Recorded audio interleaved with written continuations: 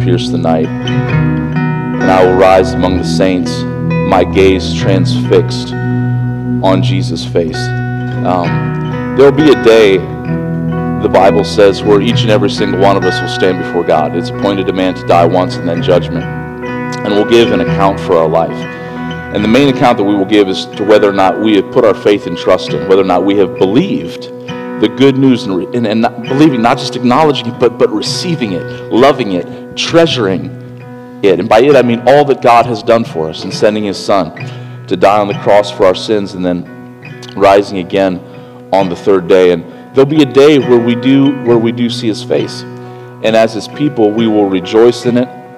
And if you've not believed, the Bible says that people will call out for the mountains to fall on them and for the rocks to cover them because of the wrath of the Lamb that is coming.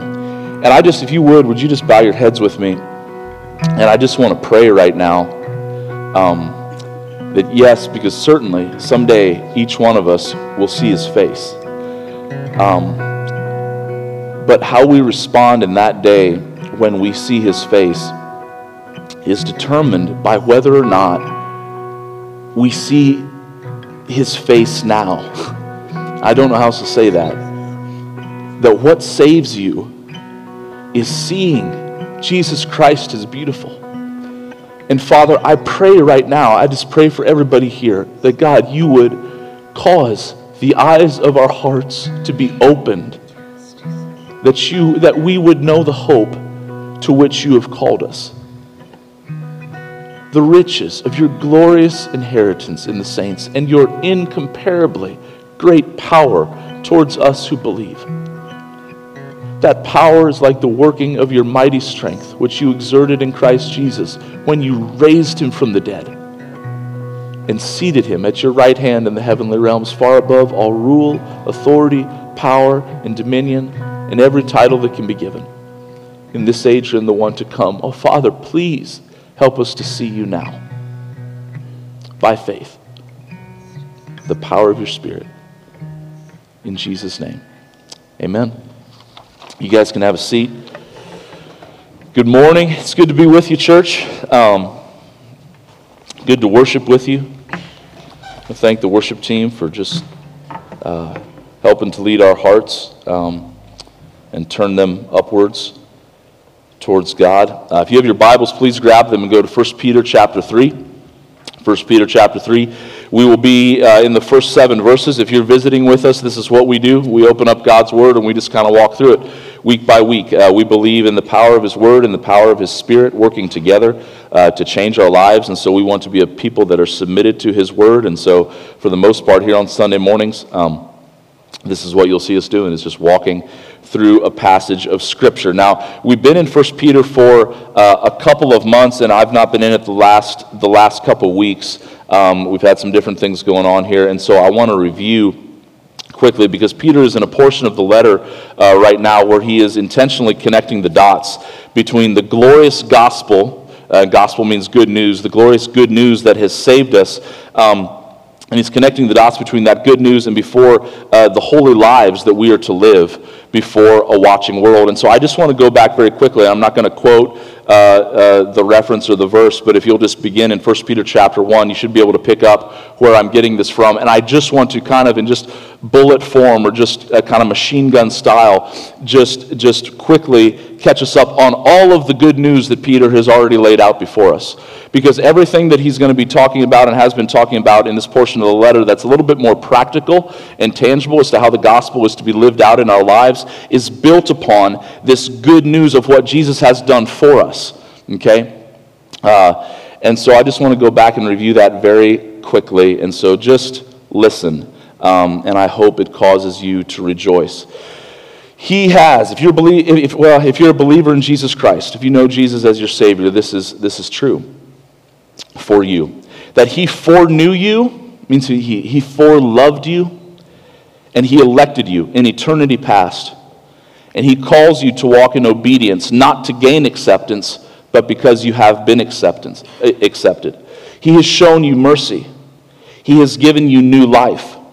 He has given you a new living hope. He has given you an inheritance that is imperishable, undefiled, and unfading. He has given you the security of knowing that you are being guarded by His power through faith. He has given you the privilege of facing trials and difficulties that are not meaningless, but they serve a purpose. The purpose of refining your faith and bringing glory to Him. He has given you the ability to love Him even though you have not seen Him. That's what I just prayed for a little bit ago.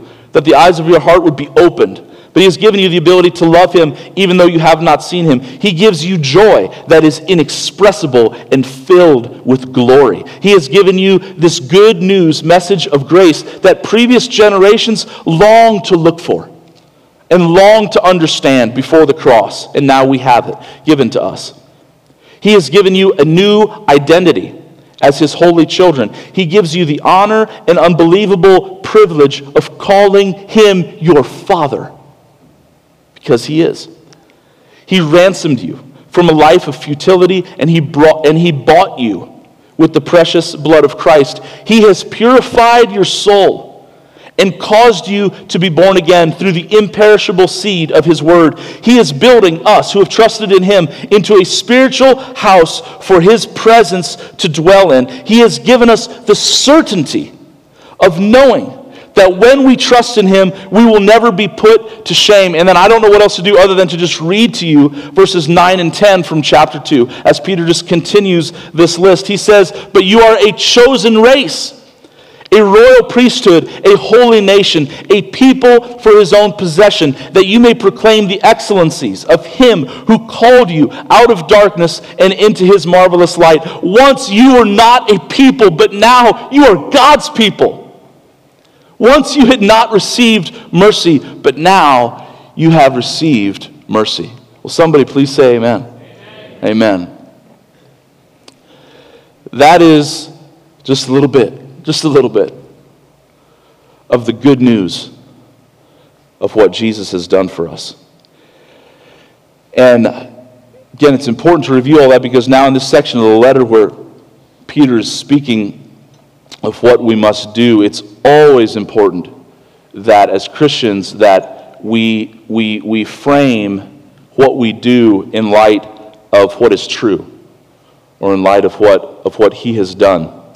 And so, as you follow on there in the end of chapter 2 and coming into chapter 3, Peter again is connecting these dots between what we believe and the way that we live. And guys, that's important, right? We've talked about this before, but that's important. That what we believe does have to come out and have an effect on our lives. Otherwise, it is proof that we do not believe it. Okay? And so what Peter's been focusing in on is 3 very specific real-life contexts in which the gospel is to play itself out. It plays itself out in every part of our life, but there's 3 specific contexts that Peter focuses on that we are to live in light of the gospel, this life of discipleship as his disciples. The first one that we saw was how to live in relation to government authorities. And again, especially back in this day, would have been very, very, very, very evil and wicked government authorities. Yet Peter still tells us to honor them and to submit to them and to love them. Secondly, he tells us how to live as servants and masters, or employees and employers would be a very real takeaway. But today, what we're going to look at, the context that he has in mind, is that of marriage. Marriage, husbands and wives. And what does it look like to be a mature disciple of Jesus Christ in the context of marriage? This is a very important question. One of the things that's I call it church land, and by church land I just mean like all the internet and the blogs and the books and the conferences and stuff like that that's going on in Christianity, especially here in the West right now. One of the words that everybody is all about, and I think rightfully so, is discipleship. Okay, discipleship. And I want to call it a buzzword, but I don't. It shouldn't just be a buzzword. It's important. It's what Jesus called us to do in the Great Commission. His marching orders to the church before he ascended back up into heaven after he'd risen from the dead. He says, "Go and make disciples of all nations. So it needs to be more than just a buzzword or a fad. However, in all this talk about this, one of the things that I'm constantly kind of processing with people and trying to work out, and it's frustrating to me, is that we have what seems to be a very narrow view of what discipleship is, or maybe call it like a reductionistic view of discipleship. And by that, I mean this, is that most of the time when I talk about, if I'd ask somebody, are you involved in discipleship? The way that they would take that, or what I would mean by that, is that do you meet with a group, do you meet with like one-on-one with another person, or do you meet with like a group of 2 or 3? Maybe once a week, or once every other week, or once a month, and that's your discipleship time. Now listen, I'm all about little groups like that. I'm all about mentoring and one-on-one, getting together and reading the Bible together, and sharing with one another and holding each other accountable, or in a little group, or for those of you guys that go here, we have the E2 course, and we have people broken up into cohorts, which are usually groups of about 4, where we do this. So there's nothing bad in and of that, in and of itself. But the problem with it is that when we call that discipleship, we tend to imply that everything else isn't. You follow? So it's kind of like, although I don't have as much of a problem with it, is like when we say, well, I'm going to church. Well, we don't really go to church, we are the church, right? Yeah, we know what we mean, and it's okay, and some of that can just be semantics. But here's what happens, is that when we have this narrow view of what discipleship is, we tend to just view that time as, okay, I'm a disciple now. This is discipleship. And the rest of our life kind of gets left behind, and it's why we have such a compartmentalized faith. And by that, what I mean is we have, especially in this area, we have very much what you would just call a Sunday morning Christianity, or maybe a Sunday morning and a Wednesday night Christianity. But the rest of our life is just kind of lived however, and then we come back into this space where we want to give God everything. Listen, if you've believed in Jesus Christ, you are a disciple, okay? It's part of your identity. It's part of who you are. You are a disciple. Therefore, all of your life is discipleship. Are you with me? And for those of us, for men and women that are married, the primary space in which you are going to live the vast majority of your adult life as a disciple is in the context of marriage. And I would argue that one of the reasons why many marriages are not thriving is because we do not view our marriages through the grid of discipleship. And what I want to propose to you this morning, and that I think that Peter's going to give us a picture of what this looks like out of this text, is that wives, you are given to your husbands to disciple them. Husbands, you are given to your wives to disciple them. That together, God has placed you together, yes, for your happiness, yes, for your enjoyment, but also for your holiness. For the sake of letting Christ be formed in you. And when we again, have a narrow view of discipleship, that discipleship is just something over here in this little group or this little time and space that we have, we tend to not view the rest of it through that lens, and therefore we don't fully live in the fullness of what it means to be a disciple and what it means to disciple those in our lives that God has given us. You've heard me say this before, but it's not a matter of whether or not you make disciples, folks. If you're a Christian, you're making disciples because people are watching your life. The question is, what type of disciples are you making? Are you making wholehearted, full-on, passionate worshipers of Jesus Christ? Which is part of how I would define what a disciple is. Or are you discipling people saying, yeah, you know, this whole Jesus thing, it's just for Sunday mornings. That's what it's about. And we're all going to stand before God, and we're going to give an account for how we've walked out that Great Commission and how we have communicated what a disciple is. And so, again, in all that, what Peter's going to flesh out for us this morning is what it looks like to be a disciple as a wife and what it looks like to be a disciple as a husband. And just a quick word here to those of you that aren't married. Just a little reminder that in 2 Timothy chapter 3, he says very clearly, all of Scripture, and so including this, all of Scripture is breathed out by God, and all of Scripture is profitable for teaching, for reproof, for correction, and for training in righteousness, that we may be complete and equipped for every good work.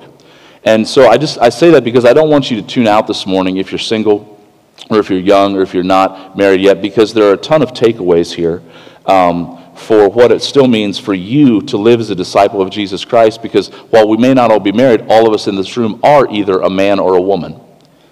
And us being a wife or us being a husband is built upon the foundation of our sexuality, either being a man or a woman, in the way that God has created us, and it has great effects for how we're to honor and glorify Him in our lives. So, does this make sense? You with me? And so when I say that wives, you are given to disciple your husbands, to help them mature, you're like, I know that's right. Believe me, I've been working on it, but here's what I want to say. Here's what I want to say, is let Peter tell you this morning what that looks like. And husbands, if you're like, I know, I've been telling her, I'm giving for your sanctification. Let Peter tell you what that looks like. And if I had to sum this up quickly, what I would say is what Peter is going to put forward this morning for the ladies first, and we're going to do ladies first just because it comes first in the text, is that, ladies, he wants you to understand what biblical beauty looks like. He wants you to understand what biblical beauty looks like. You know, back in Genesis chapters 1 and 2, before sin ever enters the scene, God is creating, the stars and the heavens and the earth and the sea and the fish and all this stuff. And the refrain that is echoed over and over and over again in that story is, and it was good, it was good, it was good, it was good, it was good. And then finally you come to Genesis chapter 2, and the Bible says that God saw that it was not good, for the man to be alone. Okay? And so what does God do? He creates the woman, and what does the woman? She brings in this beauty. She brings in something that was lacking. Even though God had created it and was good, and again, sin has not entered yet. And so, ladies, what Peter's going to put forward here this morning is, in order to disciple your husband in a way that helps bring him to maturity in Christ, he wants you to embrace biblical beauty. And then, guys, we'll get to what it looks like to be a Christ-like leader, which is what Peter's going to describe for us then down in verse 7.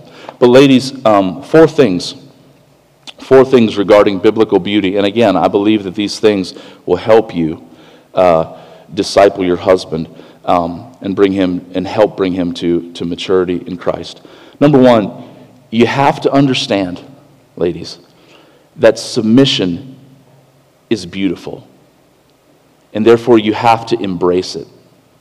It's beautiful to God, and it is beautiful to your husband, and it is beautiful to a watching world, okay, that is viewing your marriage. The point of marriage, guys, just to remind you, is that God would be honored and glorified in the picture that marriage is of Christ's relationship with his church.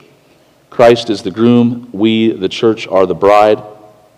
In the same way, that's why marriage is given to us, that each marriage would be a picture of that relationship with Christ and his church. And ladies, the first thing that Peter's going to point to as a mark of beauty is that of submission.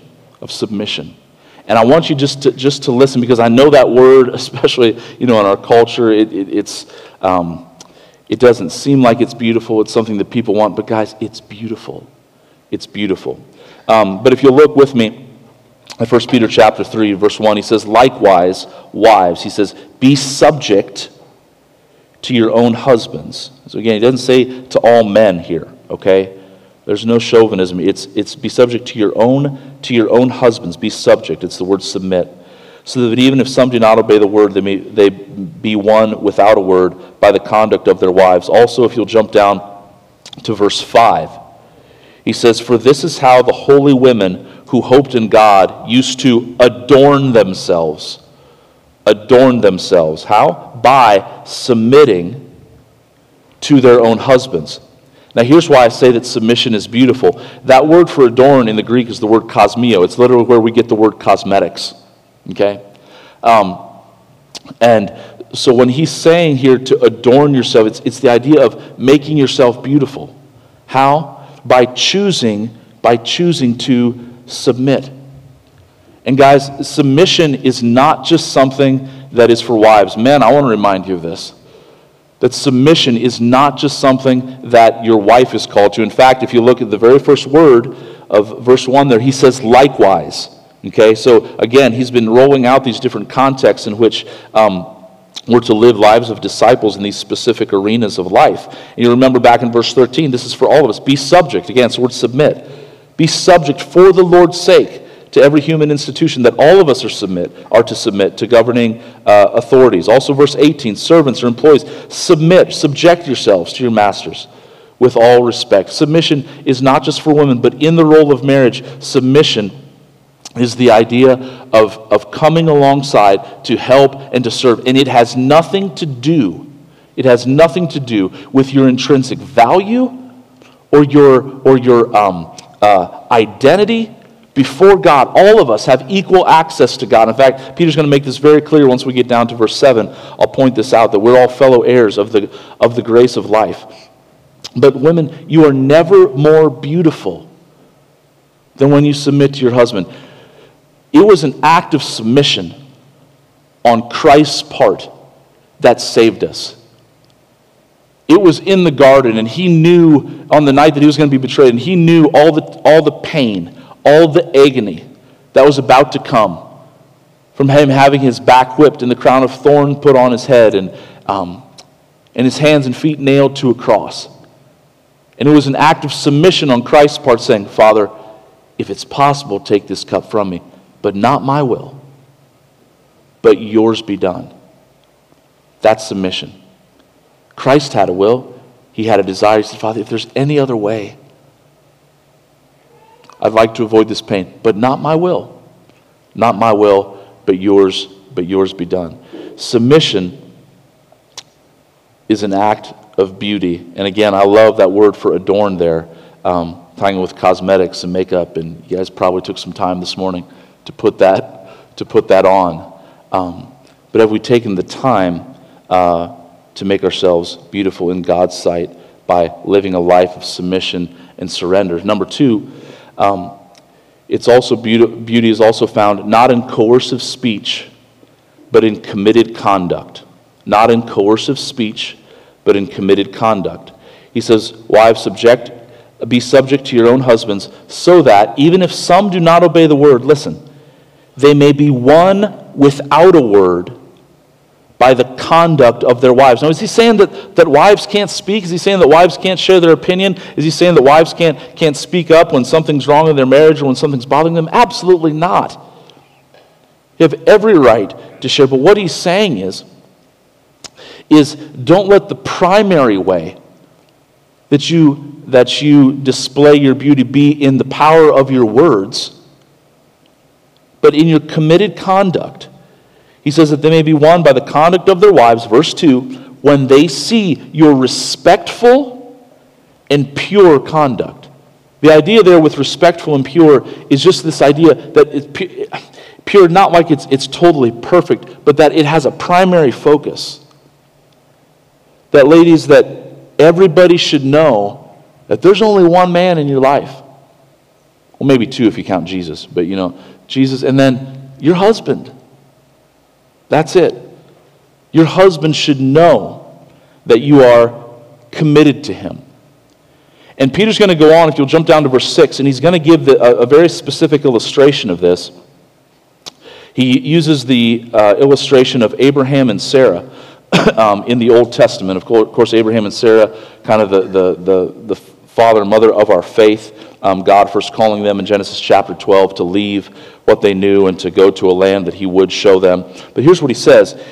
He says, "For this is how the holy women who hoped in God used to adorn themselves, by submitting to their own husbands." Now listen, verse 6. Ladies, this might rub you the wrong way, but just hang in here and let me explain what he's saying, okay? Because it's really beautiful.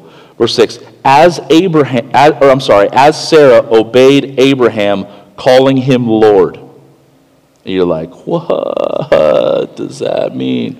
Okay, guys, let me tell you what it doesn't mean. It doesn't mean that when you're outside this afternoon or something, and your wife, opens the door and says, "Hey, sweetie, can you come in here for a minute?" Guys, it doesn't mean that you go, "Didn't you hear the sermon this morning? You need to call me Lord first. Okay, that is not what it's saying. Okay, if I can get this verse up on the screen, Aaron, do you have this one in Genesis? Okay, here is the only place in the Old Testament where it tells us that Sarah called Abraham Lord. And I want you to look at the context of what he's talking about, because it's pretty neat. So God had promised Abraham and Sarah that they were going to have a child. Just a little backdrop here. Of course, they were old. They were already old when he promised them this. And now it's been almost 20 years later. So they were old before. Now they're 20 years beyond old. They're really old. And God shows up to Abram. It's called a theophany, in the form of these three big divine people. And he comes walking up to Abram's tent.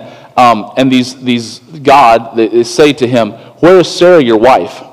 And he, being Abraham, said, "She's in the tent."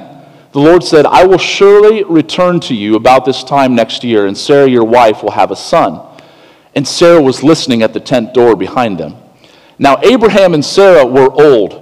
And in case you didn't get it, advanced in years. The way of women had ceased to be with Sarah. So when Sarah hears this, that God shows up and says, "You're going to have a son," even now years later.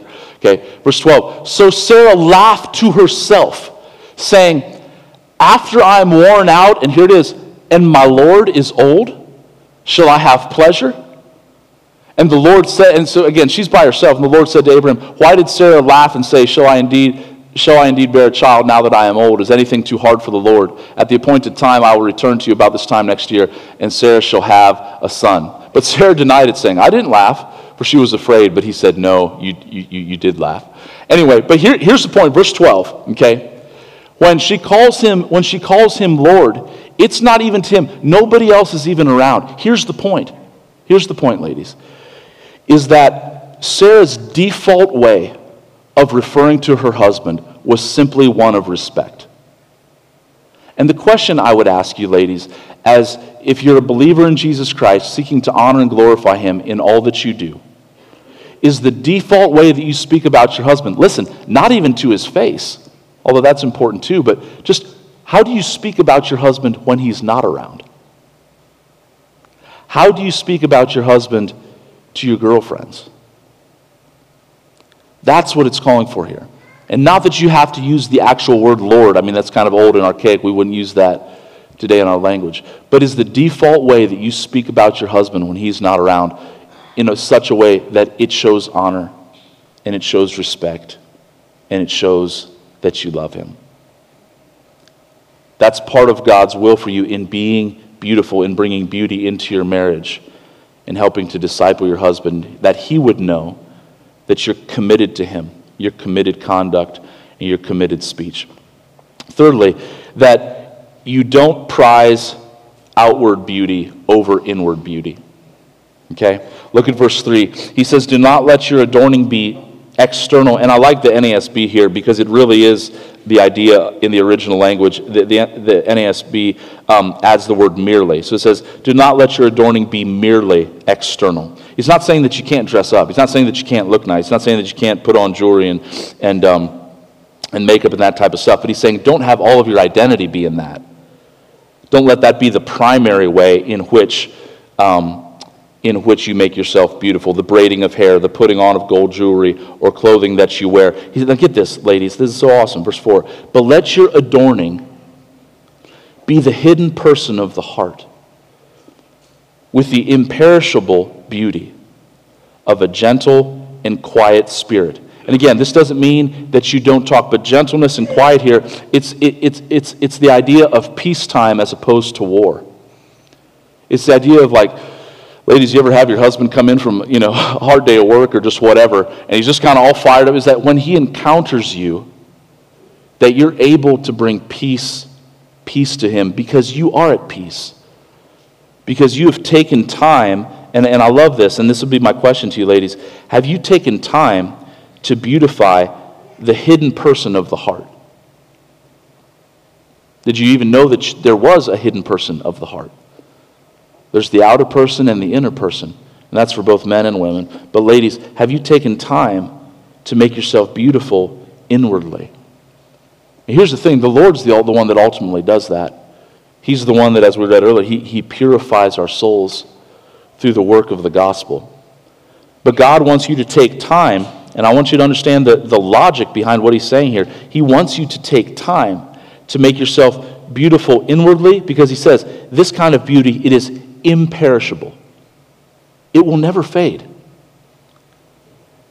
It is scientifically true of both men and women that our ears and our noses never stop growing. Did you know that? Okay? We're all just freaks waiting to happen, I'm telling you. It's scientifically true. My point being, ladies, is that you can try, and there's nothing wrong with putting some effort into looking nice. That's great. But it's going to perish. You can't hang on to that beauty. It will fade. Guys, I'm telling, you can try to be all buff and in shape, it's going to fade, okay? It's going to happen. You can't hang on to it forever. And so God, in this very kind, practical instruction through Peter here, is telling us, don't worry about that. That's not what true beauty is anyway. True beauty is taking care of the inner person of the heart. Ladies, how much time do you take to adorn the inner person of your heart? That's what God sees as beautiful, and that is also what will help bring your men into full maturity in your life as you focus on that. And finally, here's the last point of what Peter describes, I believe, as biblical beauty, is that you fearlessly face the future by having hope in God. Verse 6 says, as Sarah obeyed Abraham, calling him Lord, and you are her children if you do good. And listen, I love that she adds this, and do not fear anything that is frightening. Ladies, how much time, how much of your thoughts, how much of your emotional energy is spent worrying about the future? And if you got kids, if you got kind of a knucklehead of a husband who's been making some bad decisions lately, there can be a lot of reason for fear, okay?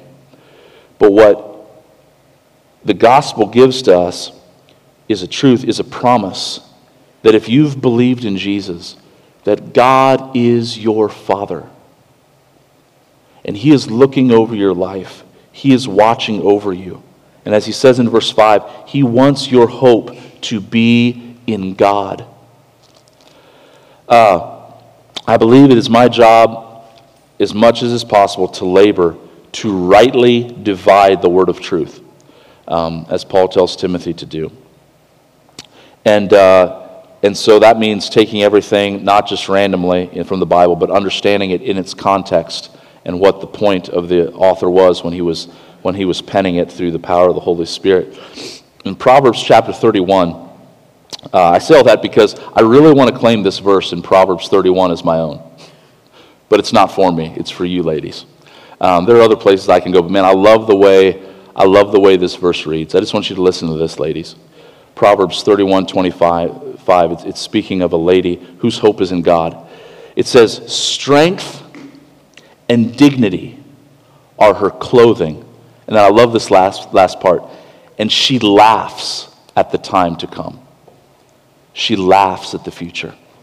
Not in a flippant like, whatever. No, she laughs at it because she is not afraid of it. She has no fear whatsoever of the future. Why? Because she knows that her hope is in God. Ladies, do you know that this morning? Is your hope ultimately at the bottom, at the foundation of absolutely everything? Do you have a hope that is rooted in Almighty God? That the sovereign God, the creator of the universe, He is your Father, you are His daughter, and He loves you, and He is going to take care of you. And the thousands of years ago when God came to Abram, He said, Abram, get up and go. I want you to leave everything that is familiar, everything that is comfortable to you, everything that you know. And I want you to go to a land that I will show you. Sarah went along, and she put her hope in God. And He took care of her. And ladies, the good news is this morning is that God is going to take care of you too. if Jesus Christ is your Savior, and you've put your faith and trust and have your hope in God, then you too are able to laugh with joy at the time to come. And my question to you this morning is, are you able to do that? Like, honestly. Are you able to laugh at the time to come? That is God's will for you in Christ Jesus, and that is what biblical beauty is, I believe. And it is that biblical beauty, as it is cultivated in the life of your family and in your marriage, that is going to allow your husband to be all that God has called him to be, which is also going to be for your good. Amen? Secondly, husbands. Now, you might be thinking, why do the wives have 6 verses and the husbands only have 1 verse? Verse 7. It's not because there's more put on the wives, I believe. I believe it's because, ladies, this is just what we can handle, okay? Just one verse, but it's packed. And I had 4 points for you, and I've got 4 points for the husbands as well. Husbands, there's 2 primary things. There's 2 primary commands in verse 7 that God wants us to exhibit in our lives if we are going to be Christ-like leaders, okay, that he calls us to be. And again, to disciple our wives, to allow them to reach their full potential in Christ. Number 1, these are all in verse 7.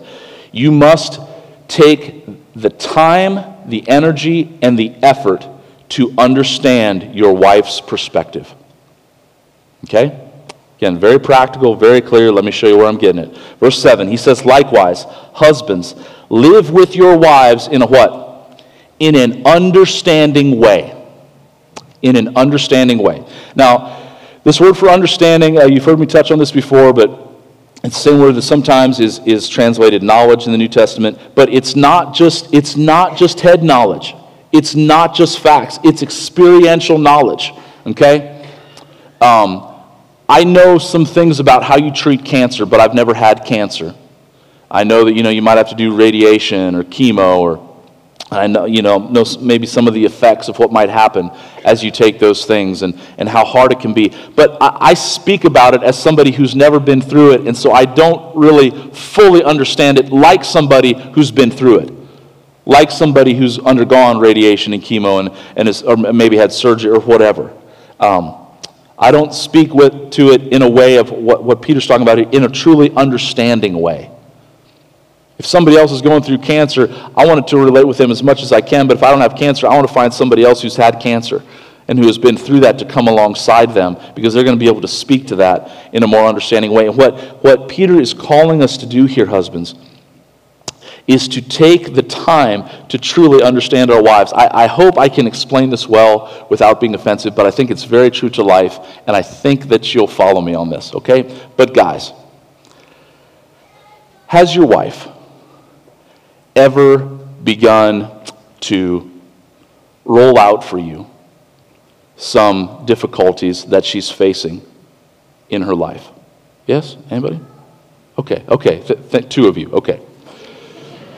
This is going to go great. And as she's telling you what she's facing, in your mind you're going, I've got the answer. Anybody? Answer man, right here. I got the answer. And so, now if you're young in your marriage, guys, you might make the mistake of just jumping in right away, cutting her off, and going, hey, I got the solution. But if you're more mature, you might wait till she's totally done.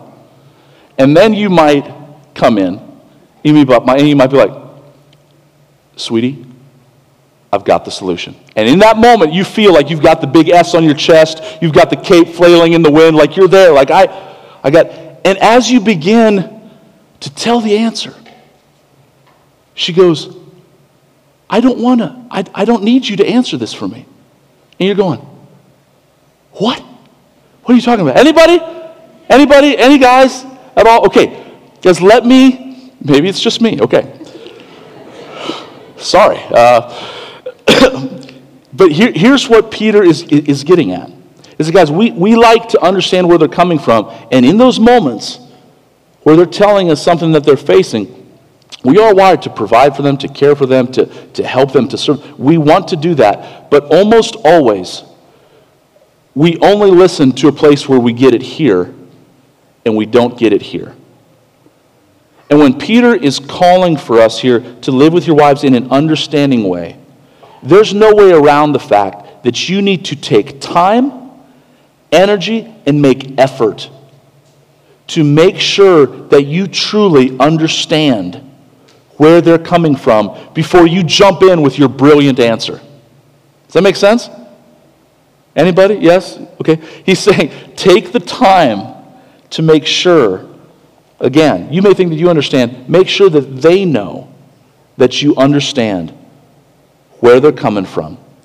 And guys, most of the time, we rush to the answer without first truly caring. Okay?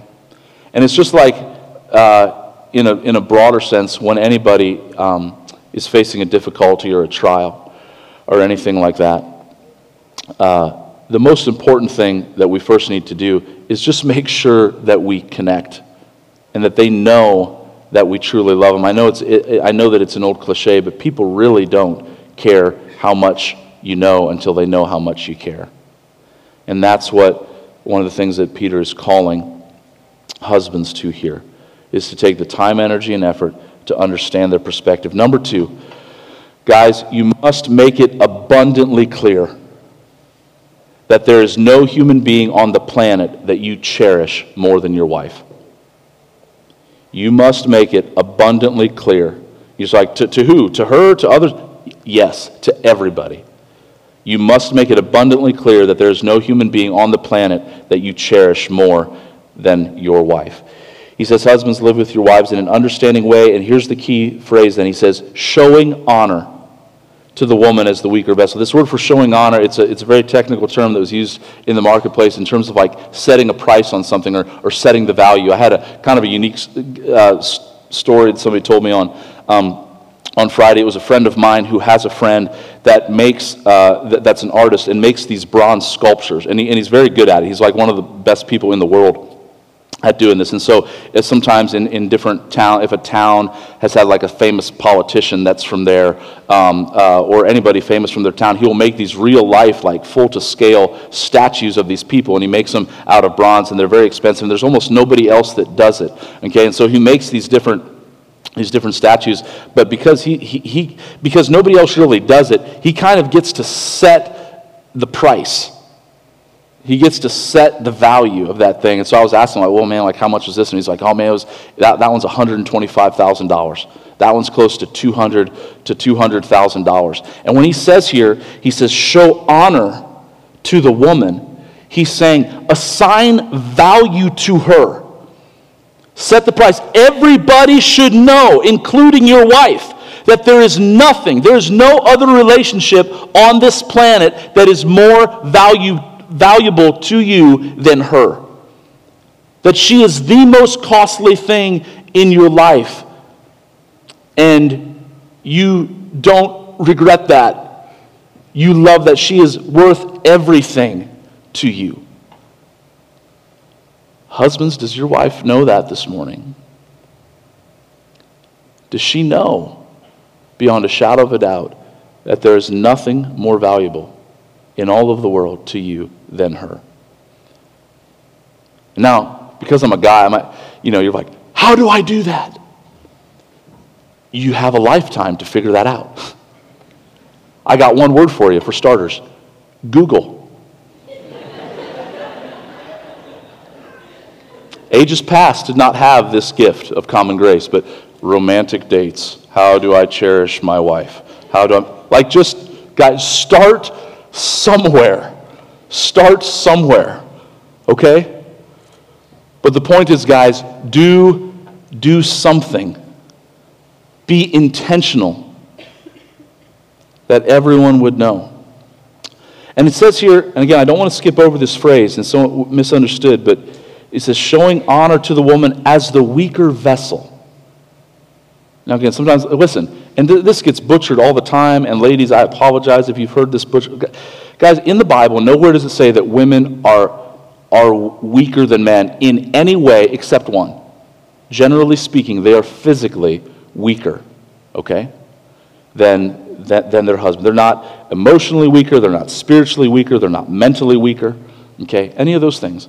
But they are physically weaker. And the idea here, ladies, is that this weakness, it's not in any way that you're lesser in value intrinsically before God, but it's the idea of like a flower or like porcelain, like a porcelain doll. Like part of what makes the flower beautiful is its physical fragility.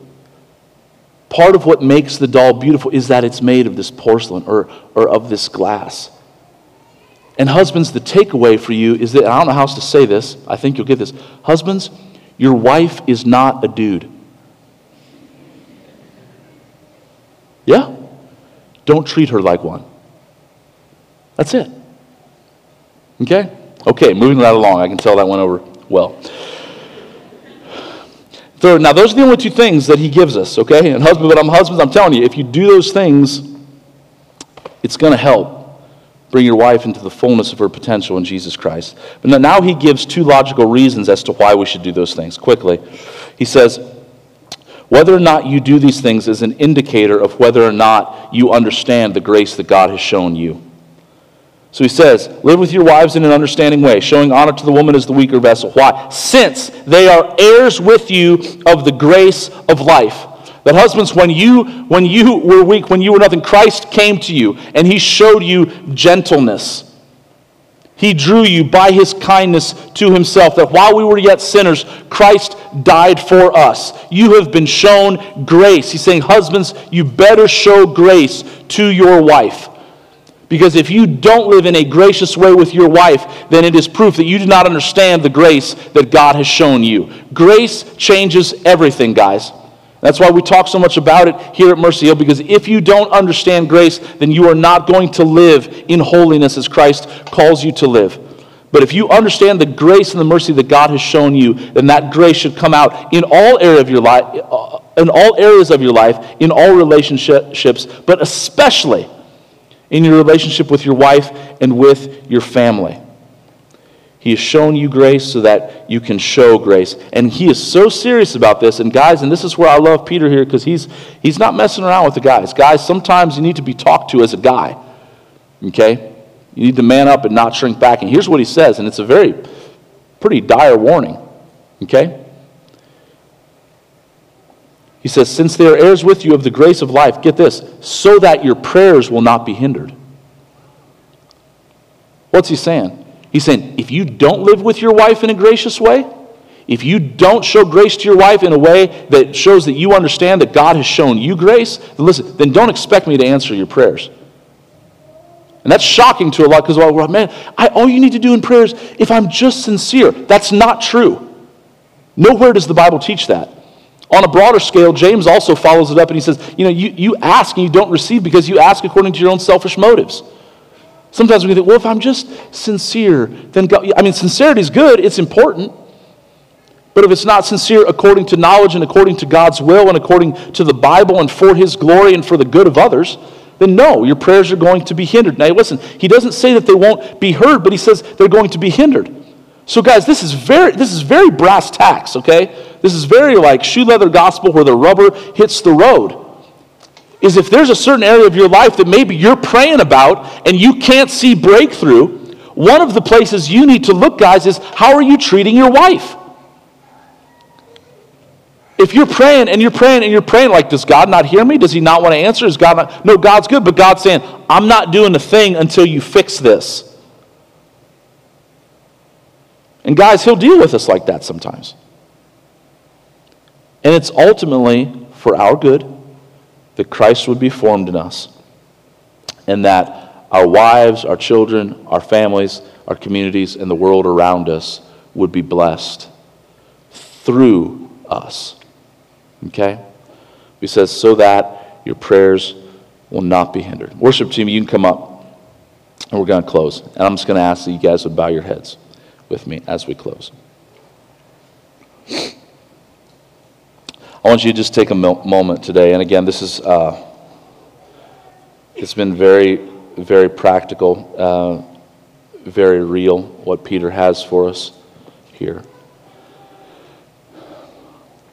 But to those of you that are married, I just want to ask a couple questions. I mean, to all of us, but first of all, for those of you that are married.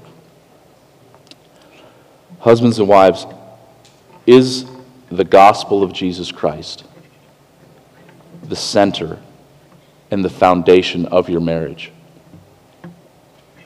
All those promises that I read at the beginning, that you have an inheritance that is imperishable, undefiled, and unfading, that you've been given a new life, that you've been given a new hope, that you've been made His people, that you've been made His children, that He's your Father, that you've been ransomed.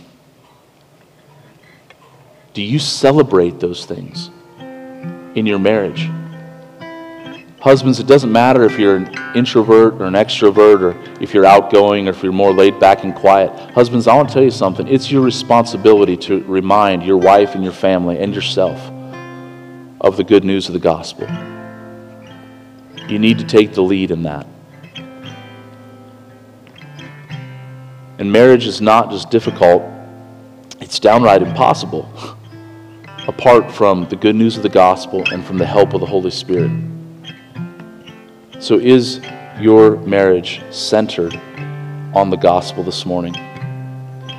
Secondly, to wives. Wives, as we unpack this morning, Peter's picture, Peter's definition of beauty, is that the same as your definition of beauty? Again, repentance starts, it works itself out in our life, but it starts with a change of mind. It starts with a change of heart. And ladies, in total humility this morning, as much as I can as a guy, but as your pastor and one of your shepherds, I want to call you to embrace the definition of beauty that God's Word gives, not one that the world gives. And lastly, guys, are you a Christ-like leader? And are you a leader that you would want to follow? If you were your wife, if you were your kids, if you were people in the community, would you want to follow you? Or maybe not so much. And again, I call you this morning, guys, it's good news that no matter where we're at, and again, the intent here is never to beat up, but to build up. But if you find yourself lacking in any of these areas this morning, because of what Jesus Christ has done, we have opportunity to come again and to set ourselves right with Him by just simply confessing where we're not beautiful in the way that He wants us to be beautiful, or where we're not good leaders in the way that He calls us to lead. Guys, our marriages are a testimony to the watching world. And it takes two. And wives, you cannot choose for your husbands. And husbands, you cannot choose for your wives. But for each one of us, we must choose to follow Jesus and Him above all else. So, Father, I thank You this morning for Your love, and I thank You for Your kindness. And Lord, I thank You that You give opportunity always to not remain as we are, but to change, but to follow You. But to become more like You. Not in our own strength, but in Yours. And Father, I pray that as we come to Your table this morning, Father, that we would remember what submission looks like. That not our will, but Yours be done. Broken body, You poured out blood. But Father, also what it looked like to lead. That Jesus, You are the greatest leader that ever lived. And You gave up Your life. You laid it down, even for Your enemies. So Father, please form Christ in us. Form Christ in our marriages. Let them be honoring and glorifying to You. In Jesus' name, amen.